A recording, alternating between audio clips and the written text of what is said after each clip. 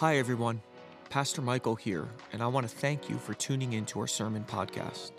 I want to encourage you to use this resource in addition to, and not in place of, belonging to a local church body as you grow in your faith. If this sermon is a blessing, would you consider giving back to Springs Church? You could do that by giving on the app or by visiting the Gift tab on our website at springs.church. I pray this sermon increases your passion for Christ and helps you grow in your walk with God. We're going to be getting into a new sermon series this morning in the book of Genesis. Genesis part 1, creation to the fall. And today we're going to start in Genesis chapter 1, and we're going to be reading verses 24 all the way down to 31, and we're going to be talking about being created in the image of God. We're going to talk about what does that mean, being created in the image of God. Before we begin, anyone here want to hear a few testimonies? We got some testimonies in the house, some things that have been happening. All right, a few here. Last week, you guys were praying for Isaiah. Becky's sitting up in front. Thank God for that. So Becky went up. They were looking to do 5 surgeries on that little boy's throat at the same time, right? 5 surgeries altogether. They went in and took a biopsy and found out they don't have to do any surgery. Gone. Said it was a miracle, right? A miracle. The doctor said that's a miracle from the Lord. So we thank God for that. I shared on Wednesday night prayer, Doris's brother, not father, I want to say brother Tim, who's actually a paraplegic. He's in a wheelchair. He had, is it septic in the blood? Is that what you call it? It gets infected. Anyways, they were ready to amputate his leg, and we prayed one of the nights of fasting together. Well, the blood reversed. It all changed, and it turns out that not only did he not need an amputation, but they sent him home the next day. They sent him home and said, "You're okay. You're fine," which is a huge blessing. We praise God for that as well. There was one more, and it was on the tip of, Gary Nowinski, Beth and Gary. You guys know Gary. He's been here for a while. He needed a kidney transplant. We have been praying for years for a kidney transplant. Came out of 3 days of fasting and prayer. They found him a kidney. He went and got the transplant in Ohio. Normally, you have to continue on the dialysis a few weeks after you get the new kidney to make sure everything's working. At the next day, he got the kidney. They said, everything's fine, no dialysis. You're doing great. So he's going to be coming back from Ohio with a new kidney, which we thank God for. So like you can see, you start fasting, you start praying, God starts doing miracles, right? And we're hearing more and more as they're coming in week after week, so we thank God for that. So let's keep that prayer up in the house. Amen? And all right, are you ready? All right, I'm kind of ready. Let's pray together. I'm like halfway ready. That's why I'm on my 3rd Diet Coke. I'm getting really ready. Amen. Father, we thank you for your goodness. We thank you for the blessings in our lives. We thank you for Diet Coke and everything that keeps us up. Lord, but we need your grace and your spirit today. Lord, this word is an important word, and it's got a lot of intricacies and nuances to be able to work through and weave through in the teaching. And I just pray for the grace to be able to communicate it well. But beyond that, Lord, beyond gifting and ability and our own knowledge, Lord, we're asking for a move of your Spirit to be able to take the word, to be able to take the scriptures, to be able to take the truth and begin to apply it to every single heart that's here today. Like you taking the 5 loaves and the 2 fish as the people began to sit down, you would break apart the little bit that we have, a few scriptures, a few ideas, a few sermon series, a few things, and you would begin applying it across to everybody. Everybody would be fed today. Everybody would walk away and say, that's something that God spoke to me. Lord, set people free today, I pray. And open up their eyes to see what we're about to speak about, that they wouldn't look at it and say, well, that's for you, but we'd see it in all of our lives and allow the Spirit of God to begin to work. God, we thank you. We bless you. In Jesus' name, amen. Amen, amen. All right. Whew. Do my exercises before I begin. I got to stretch a little bit. I told everybody, the worship team asked, how you doing? You've been off for 2 weeks now. I said, I'm actually nervous. I'm really nervous. You sit down for a little while, you get back up, and you go through all those feelings again. But God is going to be gracious. All right, let's get into it. I've been really blessed with the opportunity and the privilege to lead a number of different international mission teams. In fact, Beth and I, when we were serving here at the youth group, we would take the kids on 2 trips every year, every single year. And I'll never forget one trip to Guatemala. There was a trip to Guatemala that's always stuck with me. We were taking the students, we had about 30 high school students, and we were taking them up to the Pinolito Mountains where we were bringing some supplies and we were going to pray for families in these remote villages. And these remote villages, they were so remote that when we walked in and we came into some of the shacks, because they were only wooden shacks on the side of the mountain, when we would come in, the little kids would start screaming uncontrollably because they've never seen blonde hair before. And they would see Beth and they would just start freaking out. They would start literally freaking out. And you have to understand how we had to get in, how far into the jungle these villages actually were. We literally took pickup trucks where we sat in the back and we had to drive across these huge fields that were owned by drug cartels, right? We had to make a pact with the drug cartels to let us through. Then after we got through that, we had to literally wage up a river, this roaring river. We had to get the kids and all the equipment and the trucks through the river. Then we had to hike up the mountain, which is like my favorite part. Now I got to do hiking. I hike up the mountain and I get up in the mountain, and now I got to walk these little goat paths into the middle of the rainforest, into the jungle. They're telling you the type of snakes that are poisonous before you go on the goat path. So he's saying, if you see a green one, that's the green mamba. You run from the green. They're telling, it was absolutely crazy, right? It was nuts. And we got done after the ministry, after everything we were doing for the day, and we're heading back, and one of the local pastors just show up, and these jungle people, they don't like kind of knock on a door, they just show up. They just come out of the brush, like, here I am. And he shows up, and he says, there's a little boy that's in need. I need to grab your team. You need to come with me. So I told Beth to take the rest of the kids and head to the mission base. I said, you go to the mission base. And I grabbed like 3 or 4 of the boys, and I headed with the pastor to see what was going on. And he brought us to this cliff. Literally, it was a cliff, and we had to scale it. I'm holding on to roots coming out of the tree. I'm holding on to trees. I'm trying to get up it. And as we get up to the cliff, as we get to the plateau, there's this little mud hut of a house. No electricity. There's nothing there. It's completely pitch black on the inside. And we go in, and I kind of hear a voice that's whimpering off in the corner. And in this little house with no one there, there's this little 8-year-old, 10-year-old boy. That's it, right? And I got up to him, and I realized that his leg is slashed open. He has this cut on his leg. It's pussing. It's infected. It smells like gangrene. And as I'm sitting and I'm looking at the boy, the pastor begins to tell me a little bit more of his story. He tells me that his mom had died 6 months earlier because she was sitting inside the kitchen in the house and a poisonous snake bit her off of the wall. So already I'm freaking out. Already I'm looking at it. I said, you brought me here?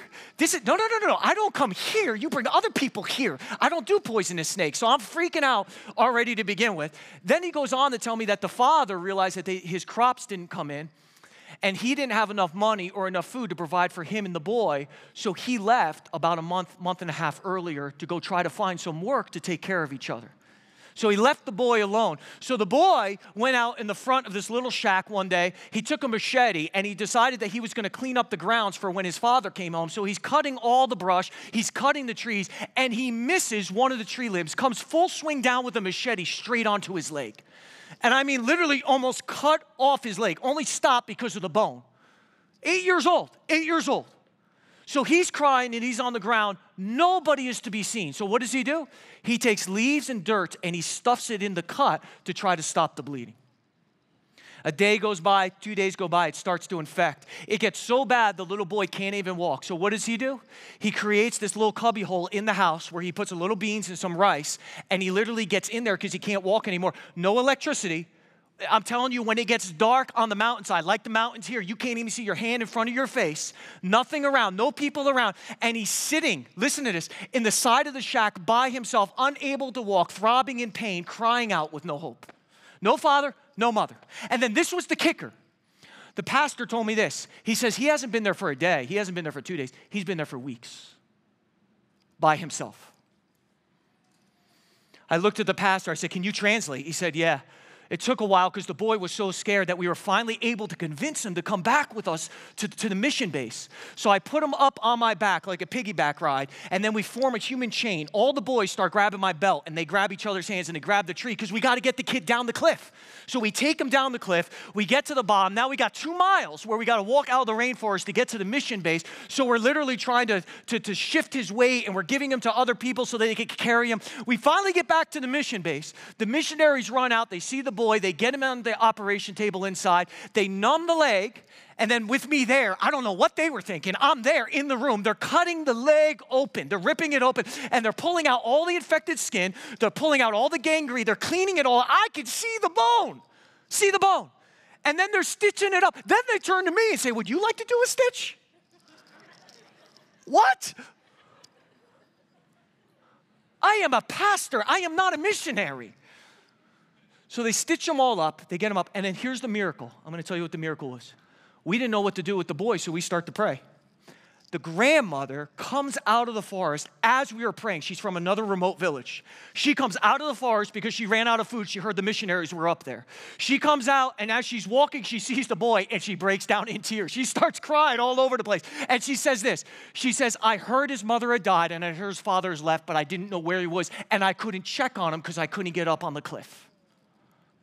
We were able to reunite him with his grandmother and get him back to the village together so that he would be okay, so that the grandmother give them the food that they needed, gave him everything that he needed. It was incredible. And when I say this was an emotional, heavy day, when it was all done, I literally fell down physically because of how emotional it really was. And as we went back to the mission base to debrief all of this with the kids, with the students, I went off by myself because I needed to debrief it a little bit.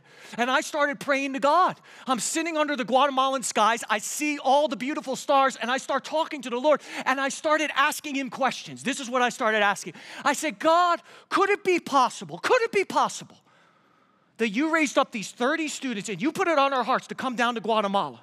You put them all together and you raised over $60,000 because that's what it cost. And none of those kids had any money.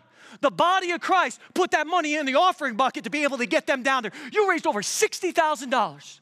You drove us all the way up to the Denver airport. You put us on a plane with 30 high school kids. No getting out. You put us there and you flew us hundreds and thousands of miles down here to Guatemala where we got into Guatemala City. And then you put us in the back of pickup trucks. We went to Zacapa City. Then when we were at Zacapa City, we had to make an agreement with the drug smugglers so we could drive through their fields. We wade through a river. We hike up the side of the mountain to hike out into the middle of the rainforest. You did all of this. You arranged this whole team. And this was my question for that one little boy that was sitting there crying on the hillside that nobody saw but you. No one saw him, no one heard him, but you. Could you put this whole mission team together just for him? If we did nothing else, you would have sent us and spent that type of money, that type of time.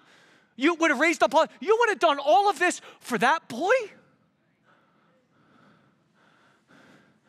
As I'm sitting there and I'm asking the question, there's a few seasons of my life I felt like the Spirit of God has come and impressed in my heart the Word of God so deep. And the Spirit of God came that night, and I'll never forget it. And I felt like the Holy Spirit said, yes. Yes. And when he said that, it flipped everything up on side its head. It changed my whole perspective when it came to missions, when it came to ministry, when it came to anything. See, the problem with most Christians, including myself, is that we're always learning about the 30,000-foot view. So it's all about the kingdom of God, advancing the kingdom of God, doing missions, but we miss the point of what it really is to be a disciple of Jesus Christ. In fact, let me show you. Let's go to Genesis chapter 1, and I'm going to read verses 24 through 31. We're going to read it together. It'll be up on the screen if you don't have a Bible, but you should get one. Let's pray. All right, Genesis 1, 24 through 31 says this. And God said, let the land produce living creatures according to their kinds. The livestock, the creatures that move along the ground, the wild animals, each according to its kind. And it was so. God made the wild animals according to their kinds, the livestock according to their kinds, and all the creatures that move along the ground according to their kinds. And God saw that it was good. Then God said, let us make mankind in our image, in our likeness, so that they may rule over the fish in the sea and the birds in the sky, over the livestock and all the wild animals, and over all the creatures that move along the ground. So God created mankind in his own image. In the image of God, he created them. Male and female, he created them. We're going to speak on that one week, so pray for me on that one. God blessed them and said to them, be fruitful and increase in number. Fill the earth and subdue it. Rule over the fish in the sea and the birds in the sky and over every living creature that moves on the ground. Then God said, I give you every seed-bearing plant on the face of the whole earth and every tree that has fruit with its seed. They will be yours for food.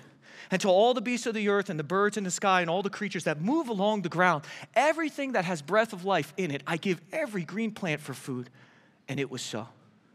God saw all that he had made, and it was very good. And there was evening, and there was morning, the sixth day.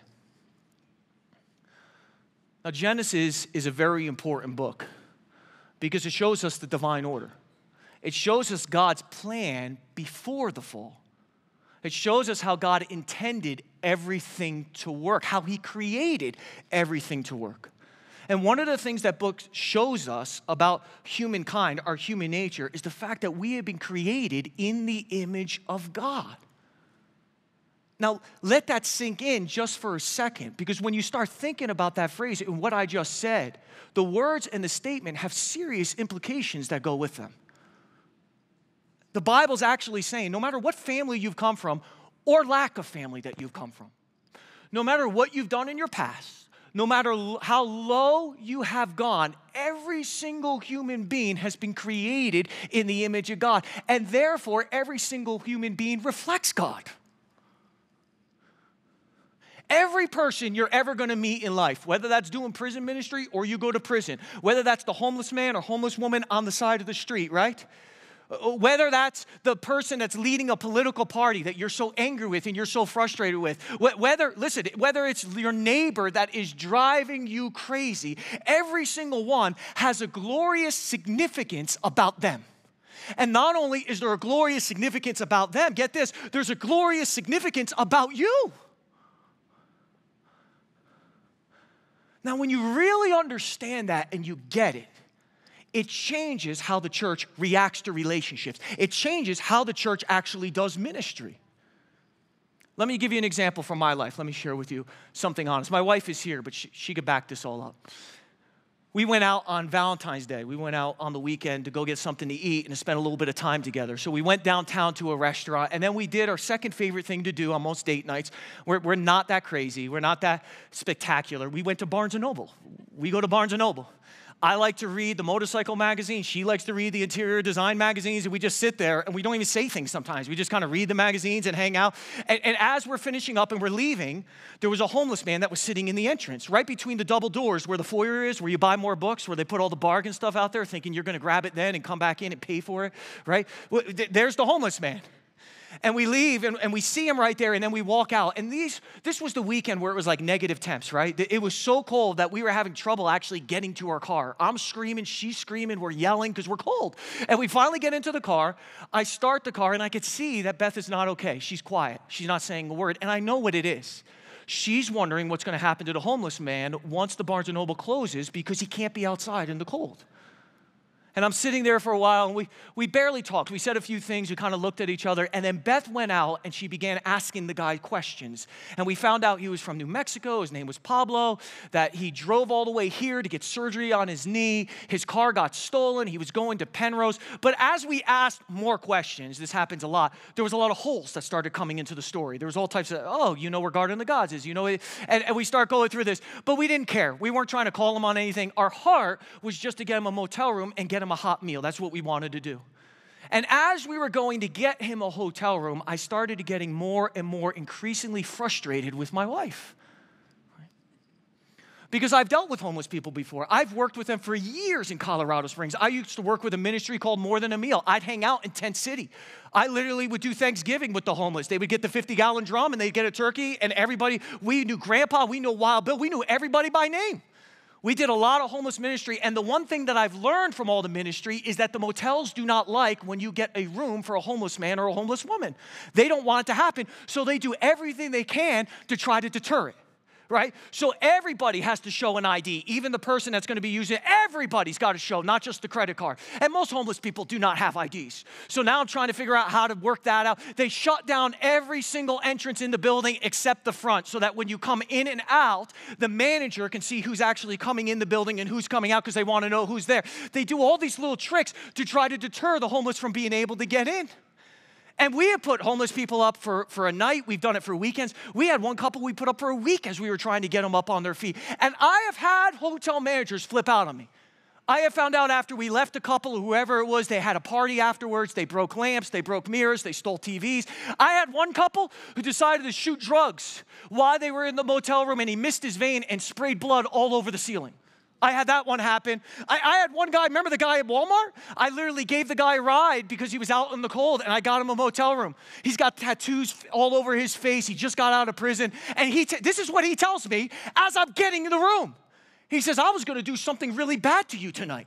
That's what he says. He says, but now that you got me the room, you're a really nice person. That's what he said. And you want to know what I said to him? I'm not even joking. I looked at him with all the tattoos, and I said, listen to me. I'm not really that nice of a person. You're a freak. I didn't want to stop and get you. I was honest. I said, I didn't want to stop, but the Jesus inside of me, the love of God inside of me compelled me to stop. In my flesh, I don't want anything to do with you.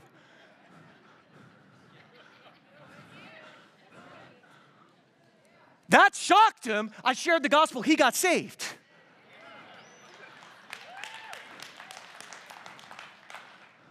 But I've dealt with this type of stuff before. I've almost put my life on the line. I've dealt with the blood on the ceiling. I've dealt with, so here's the thing. I'm starting to get angry because this was supposed to be a night for Valentine's dinner. We were supposed to enjoy ourselves. And now I'm worried about how to get him a room. How am I going to do this? How can I talk the manager into it? What could possibly go wrong? How do we protect ourselves for the fallout that's going to happen later? Because it is going to happen.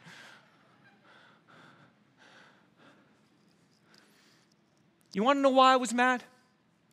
Because the Lord dealt with me on this later on in the evening. You want to know why I was mad? Because I was looking at getting this man a motel room through the lens of doing a good deed or a good work, instead of looking at it through the lens of him being created in the image of God. The fact that he was created in the image of God gives him a value and a worth and a dignity that is more valuable than anything else that was going to happen that evening. More valuable, higher priority than our Valentine's dinner, than our new car getting a little smelly, than even the fallout and the implications that we were about to walk through. See, my wife was right.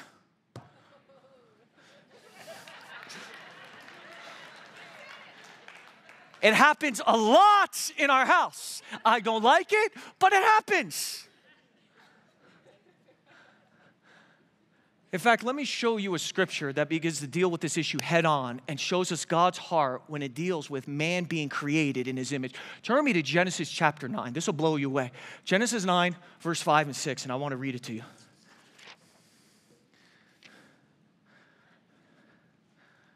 And for your lifeblood, I will surely demand an accounting. I will demand an accounting from every animal and from each human being too. I will demand an accounting for the life of another human being. Whoever sheds human blood, by humans shall their blood be shed. For in the image of God has God made mankind.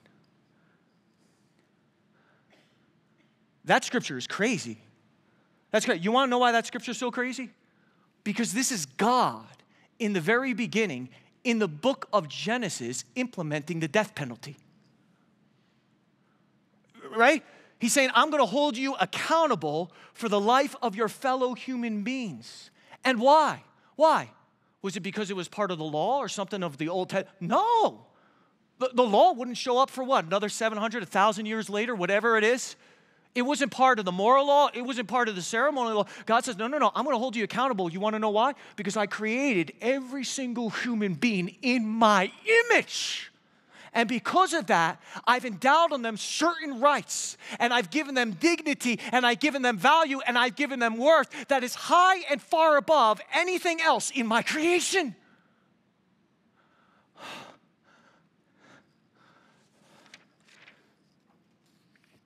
Think about how this doctrine affects us. Think about how we treat our bosses. Think about how we treat our spouses. Think about how we treat that person in the community group that is just so draining, right?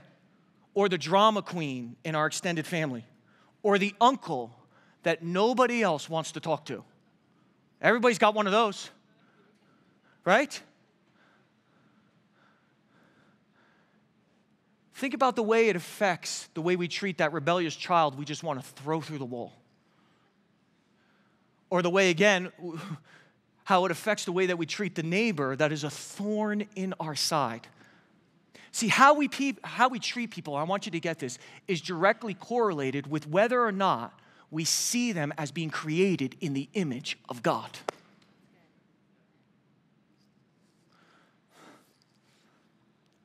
How you view things like abortion, racial injustice, sex trafficking, pornography, which some people in the church think doesn't hurt anybody. All of that begins to change as you grow in the revelation that every one of these people have been created in God's image, and they have a dignity, they have a worth, and they have a value, and they are not to be consumed.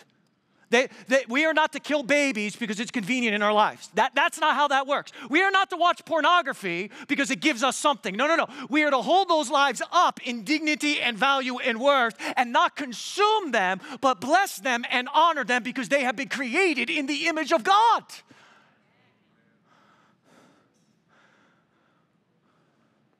Look at what the book of James says. James chapter 3, verse 9. Let me read it to you. It says, with the tongue, we praise our Lord and Father, and with it we curse human beings who have been made in God's likeness.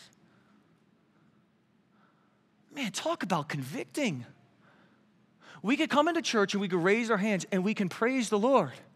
And then we can go home and we can demean our wife or our husband. We can make them feel stupid or show our intelligence as superior to theirs. Right? We could come here and we could worship God, and then we go home and we get on the social media sites or whatever, and we find somebody with a different political view, and we don't just debate the issue, we attack their character. We rip them apart saying, well, this is because of this, and this is because you don't understand that, and we curse them even though we bless God, even though they too have been created in the image of God. We come in and we praise the Lord. We lift Him up and then we go home, and we're so frustrated with our kids that we can allow such negative speech to come out of our mouths, and we could say things like, you're an idiot or you're never going to amount to anything. And here we are praising God, and then those that have been created in His image, we tell them they're worthless.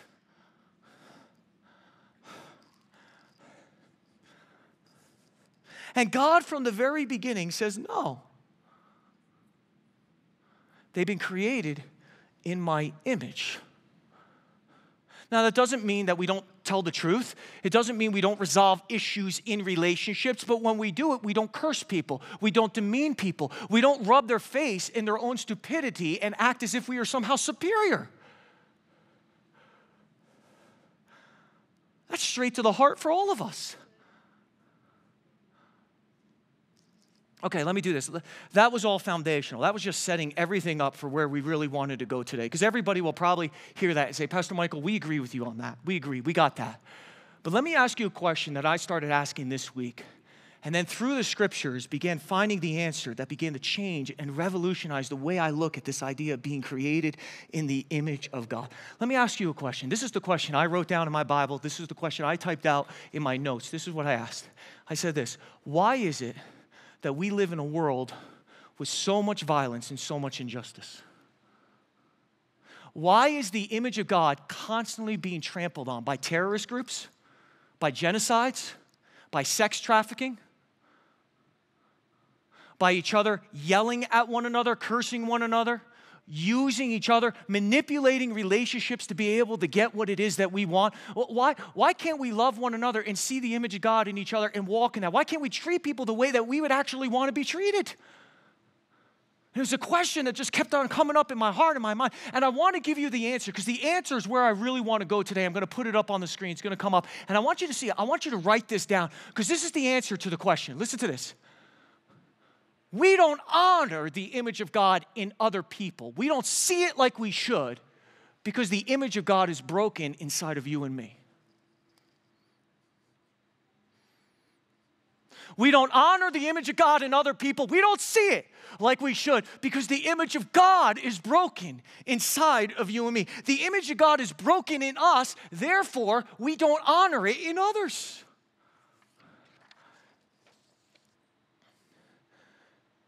In fact, if you go back to Genesis chapter 1, and you reread it, it says we've been created in the image of God. But when you read that, when the Bible says we've been made in his image, it doesn't mean like we're small little paintings of God or representations of God or small little copies of the original. No. It is so much deeper than that. When it says that we have been created in his image, the original Hebrew actually means we've been created almost like a mirror. We are a mirror, listen to this, that actually reflects the glory of God. And think about that. Just go all the way with me just for a second. We are the only created beings that have the ability to have an intimate relationship with the Lord. We can talk to him and he talks back to us. He talks back to our spirits. And not only do we have an intimate relationship, but through Christ now, we are one with him. We are in union with him. He is in me. I am in him. We are in the Father. I mean, that is amazing. And not only do we have the ability to have an intimate relationship with him, but through God's creative work, we have the ability to have intimate relationships with each other, which means this. God has given us a capacity to be able to reflect his character, his joy, his life, his love to other people.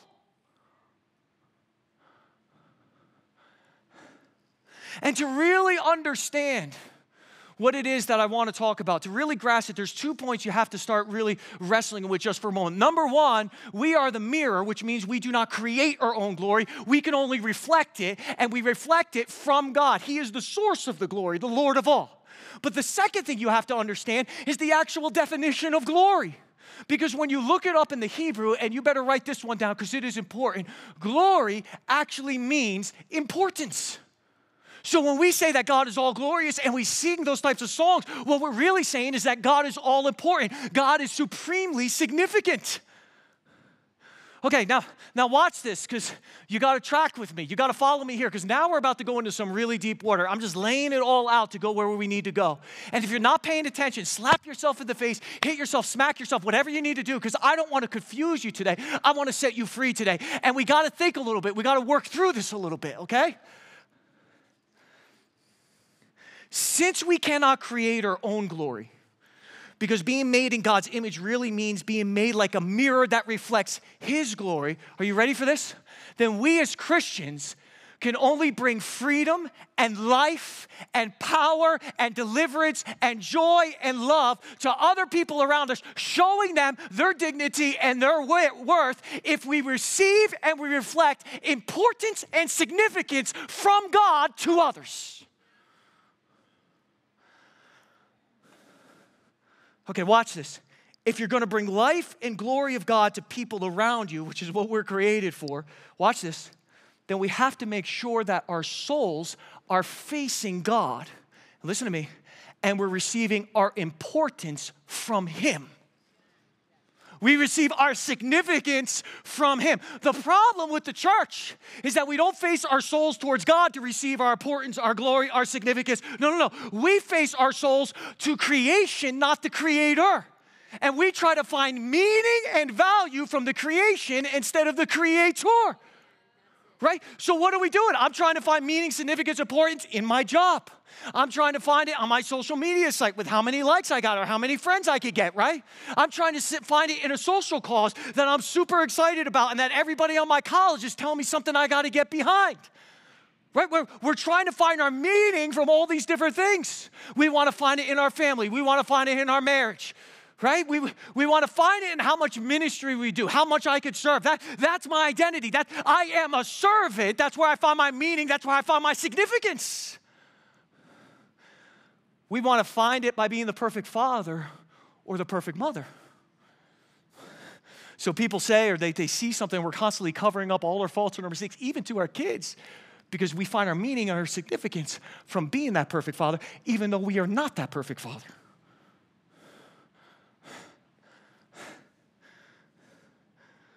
We even try to find it in power.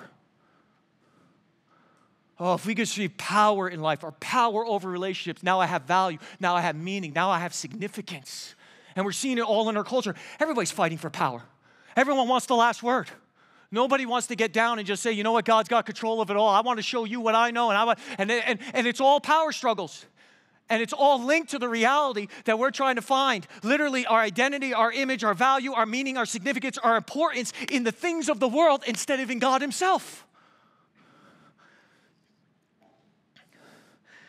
And because we're not receiving our importance from God, because we're not reflecting His glory, we have a broken image of God inside of ourselves, which leads to trampling the image of God in others. For example, some of us in this room, we make work our glory. Okay? That's where we get our meaning, our significance, our importance from, is our work. What happens when you get your importance from work instead of from God? What happens when you turn your soul to the created things instead of to the Creator to be a reflection of His glory, the importance that He gives, the significance that He gives? What takes place? Well, over time, listen to me, you become a workaholic. That's your life. Because it's not just work anymore. It's not just something you do. It's not something that pays some bills. It's not a means to an end. It's everything to you. Without that, you don't have meaning. You don't have significance. So you become a workaholic even at the expense of your kids, your family, your friends for your singles, your church body. You're not even church. You can't even get there some Sundays because you're trying to actually get up the corporate ladder, right? And what's happening? Because I'm getting my meaning and my significance from the creation instead of the Creator, something is broken in the image of God in me, and now I'm trampling on it in others. I'm not paying attention to my kids. I'm not showing them that they have value. I'm not showing them that they have meaning. I'm not reflecting God's glory back to them. It gets to a point where it becomes overwhelming because now we start getting tempted to lie, cheat, or steal to be able to get to the next position, right? Because we've been stuck at a position. So now we're looking at how everybody else is doing it, and now we fall in line with the world. Now we start lying like somebody else is lying. We're fudging reports. We're saying we did this on our sales and we didn't do that. And we're doing all these types of things because our meaning, our significance, our importance comes from our job and not from God. And what's happening is we're literally stepping on the image of God on other people as we're trying to advance to receive our importance from our work. And when the job takes a downturn, when you lose it, when we go into CV19 and you built a company and now it's falling apart and you've done everything you can to try to get yourself out and it's over, what happens? The stress is so overwhelming because it's not just the loss. It's not just the grieving and letting go. It's your identity. It's so overwhelming that you start taking it out on other people around you.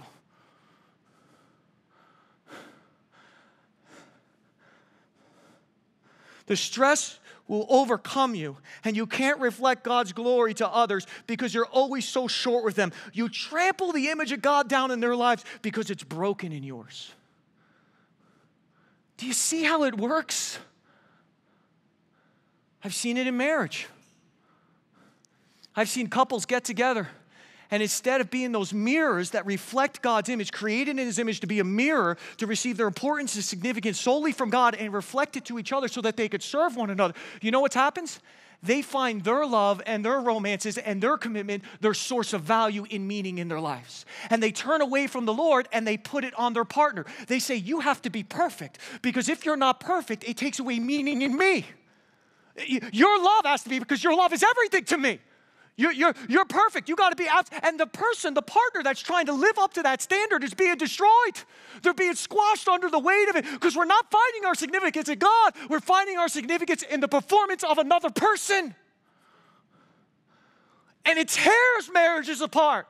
It puts strain on marriages. They can't ever have a bad day. The spouse can never have a bad day. They can never fail. Because when they do, you trample down on the image of God.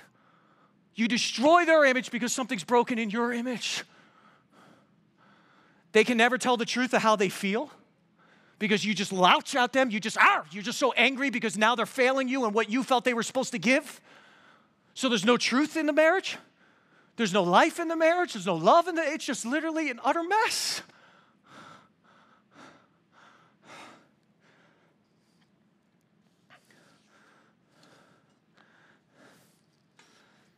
I've seen it with parenting as well, and I hate to even go here, but it's the truth. We derive our meaning, our value from being perfect parents. I'm going to be the perfect parent. No such thing. No such thing. So then our kids act out or something happens, and what happens? We respond to them not properly, not with the right mix of truth and love, but we snap at them, we're angry at them. Why? Because their failing is pointing out you're failing. You're getting angry because your meaning and your significance was in your parenting, how well you could train your kids. I won't do it like my father did it. I won't do it. I'm going to be better than that. I'm going to be greater than that. That's where my meaning, that's where my importance comes from. So when my kid doesn't live up to what I felt was supposed to give me my importance, I snap on him. And we let things come out of our mouths that are just death to our children. You let me down. You failed.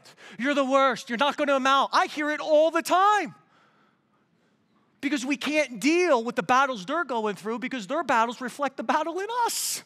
Do you see how it all works? If there's an image that's broken inside of you, you trample the image in somebody else.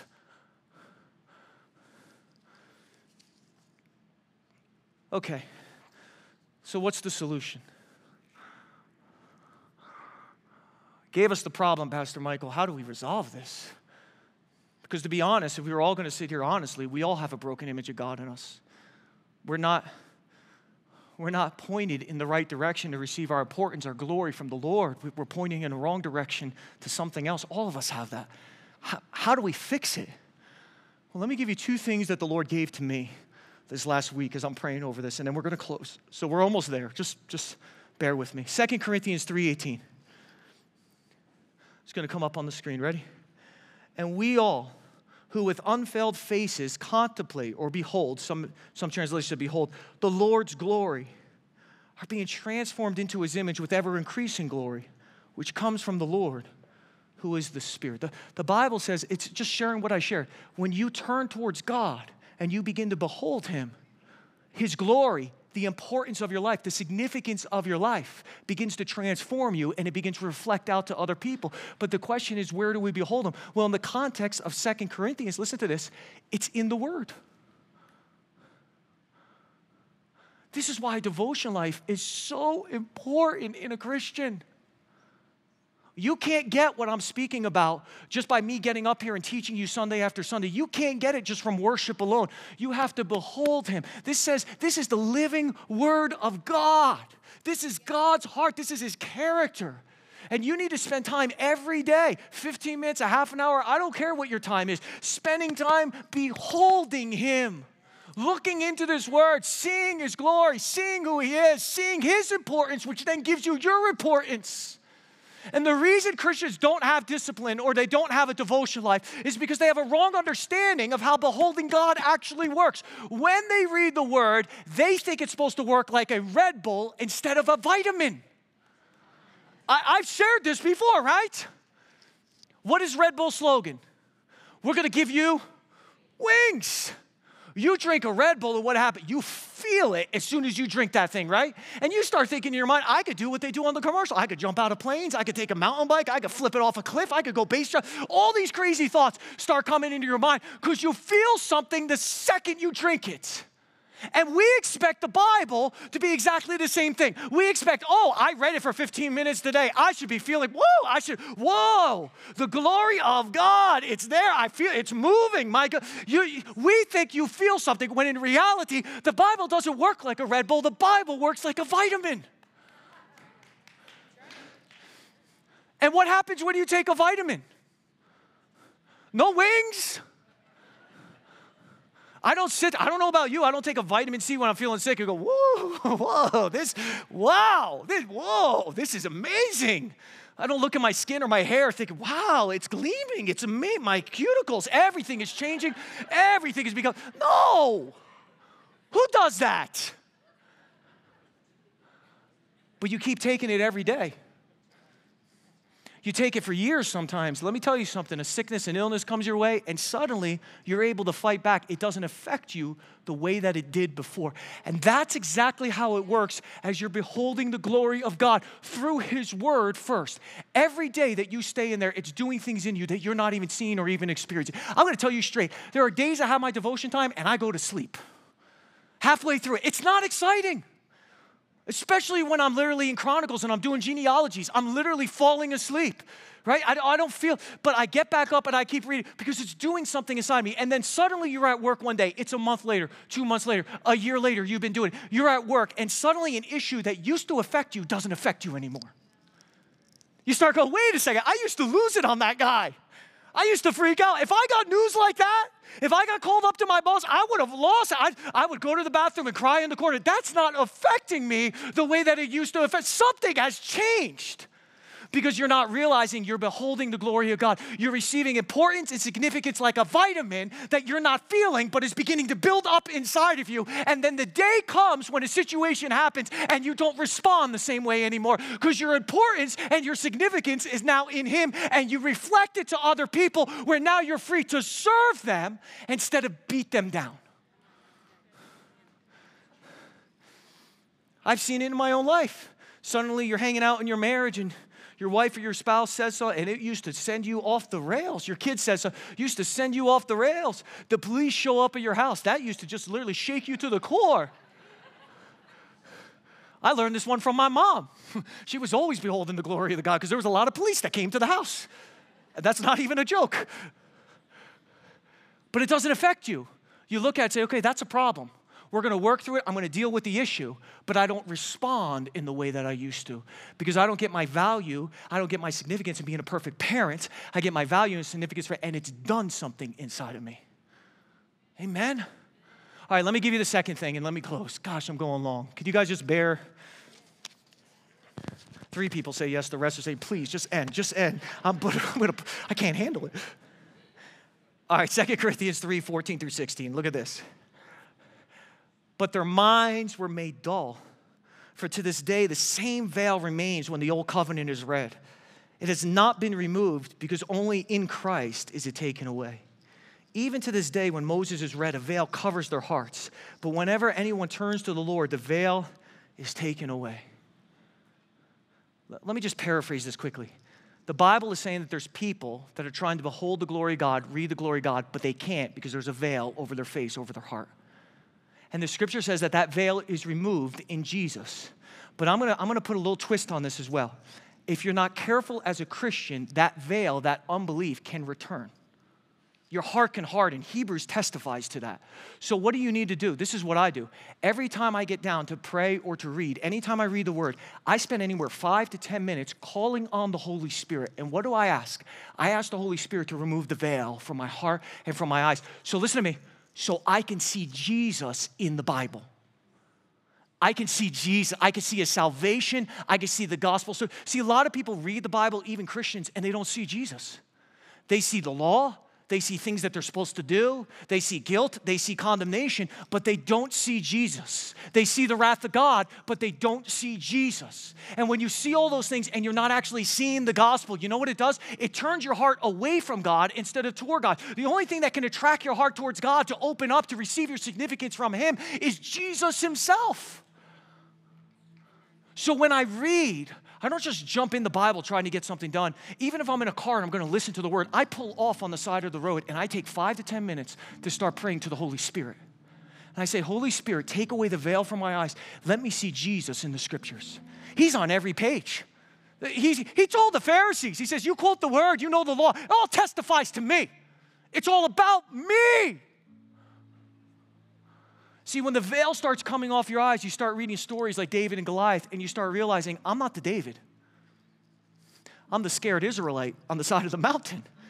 That Goliath is that lust or that covetousness in my heart that's trying to take me away from my God. And I can't beat it. It taunts me every single day, and I sit up there scared out of my mind. But then you see David, and who's David? David's Jesus. Sent by the Father to go check on his brothers. He says, you go check on your brothers to see how they're doing. He comes over, what does he do? He sees Goliath and he says, don't worry. None of you could take him out. I'll take him out. I'll take him out. And he goes down and gets 5 stones, the 5 names of God, all the 5 Hebrew names, Jehovah Rapha, Jehovah Nisa, Jehovah Shalom, all of it. He grabs the 5 names of God and he takes out the giant and cuts off the head. And you know what Jesus says? Here's all your sin. I defeated it on the cross. And if you could trust me in faith, I'll work it in your life. You start reading stories like Moses when he was banned from the promised land. The Holy Spirit starts taking the veil off your eyes. Why was he banned? Was it just because he rebelled against God? Yes, but it's deeper than that. He was a type of the law, and the law could never inherit the promise. The promised land always represented the new life in Christ, freedom from sin, living a life of joy, living a life of peace, living a life of love for God. And the law can never get you there. Trying to do better and be better will never get you there. Trying to perfect your own life can never get you there. So God said Moses can't go in because he's a representation of that law. The only one who could go in is Joshua, and Joshua is Jesus. He brings you in. By believing in him, the Spirit of God does a work inside of you that you can never do in yourself. See, you start opening up the Word when the veil starts being taken away and you start seeing Jesus everywhere. And it begins to warm your heart again to God. It begins to draw you back to where now you receive your significance, where you receive your importance from him. And as you receive that, you're no longer trampling on the image of God of other people, but you're giving out that same importance, same significance to the fact that they be created in his image from what you now receive from him. Thanks again for listening to our Springs Church podcast. For other exciting content from Springs Church, be sure to visit us online at springs.church. If you'd like to partner financially with Springs Church, you have the opportunity to give by visiting the Give tab of our website, springs.church.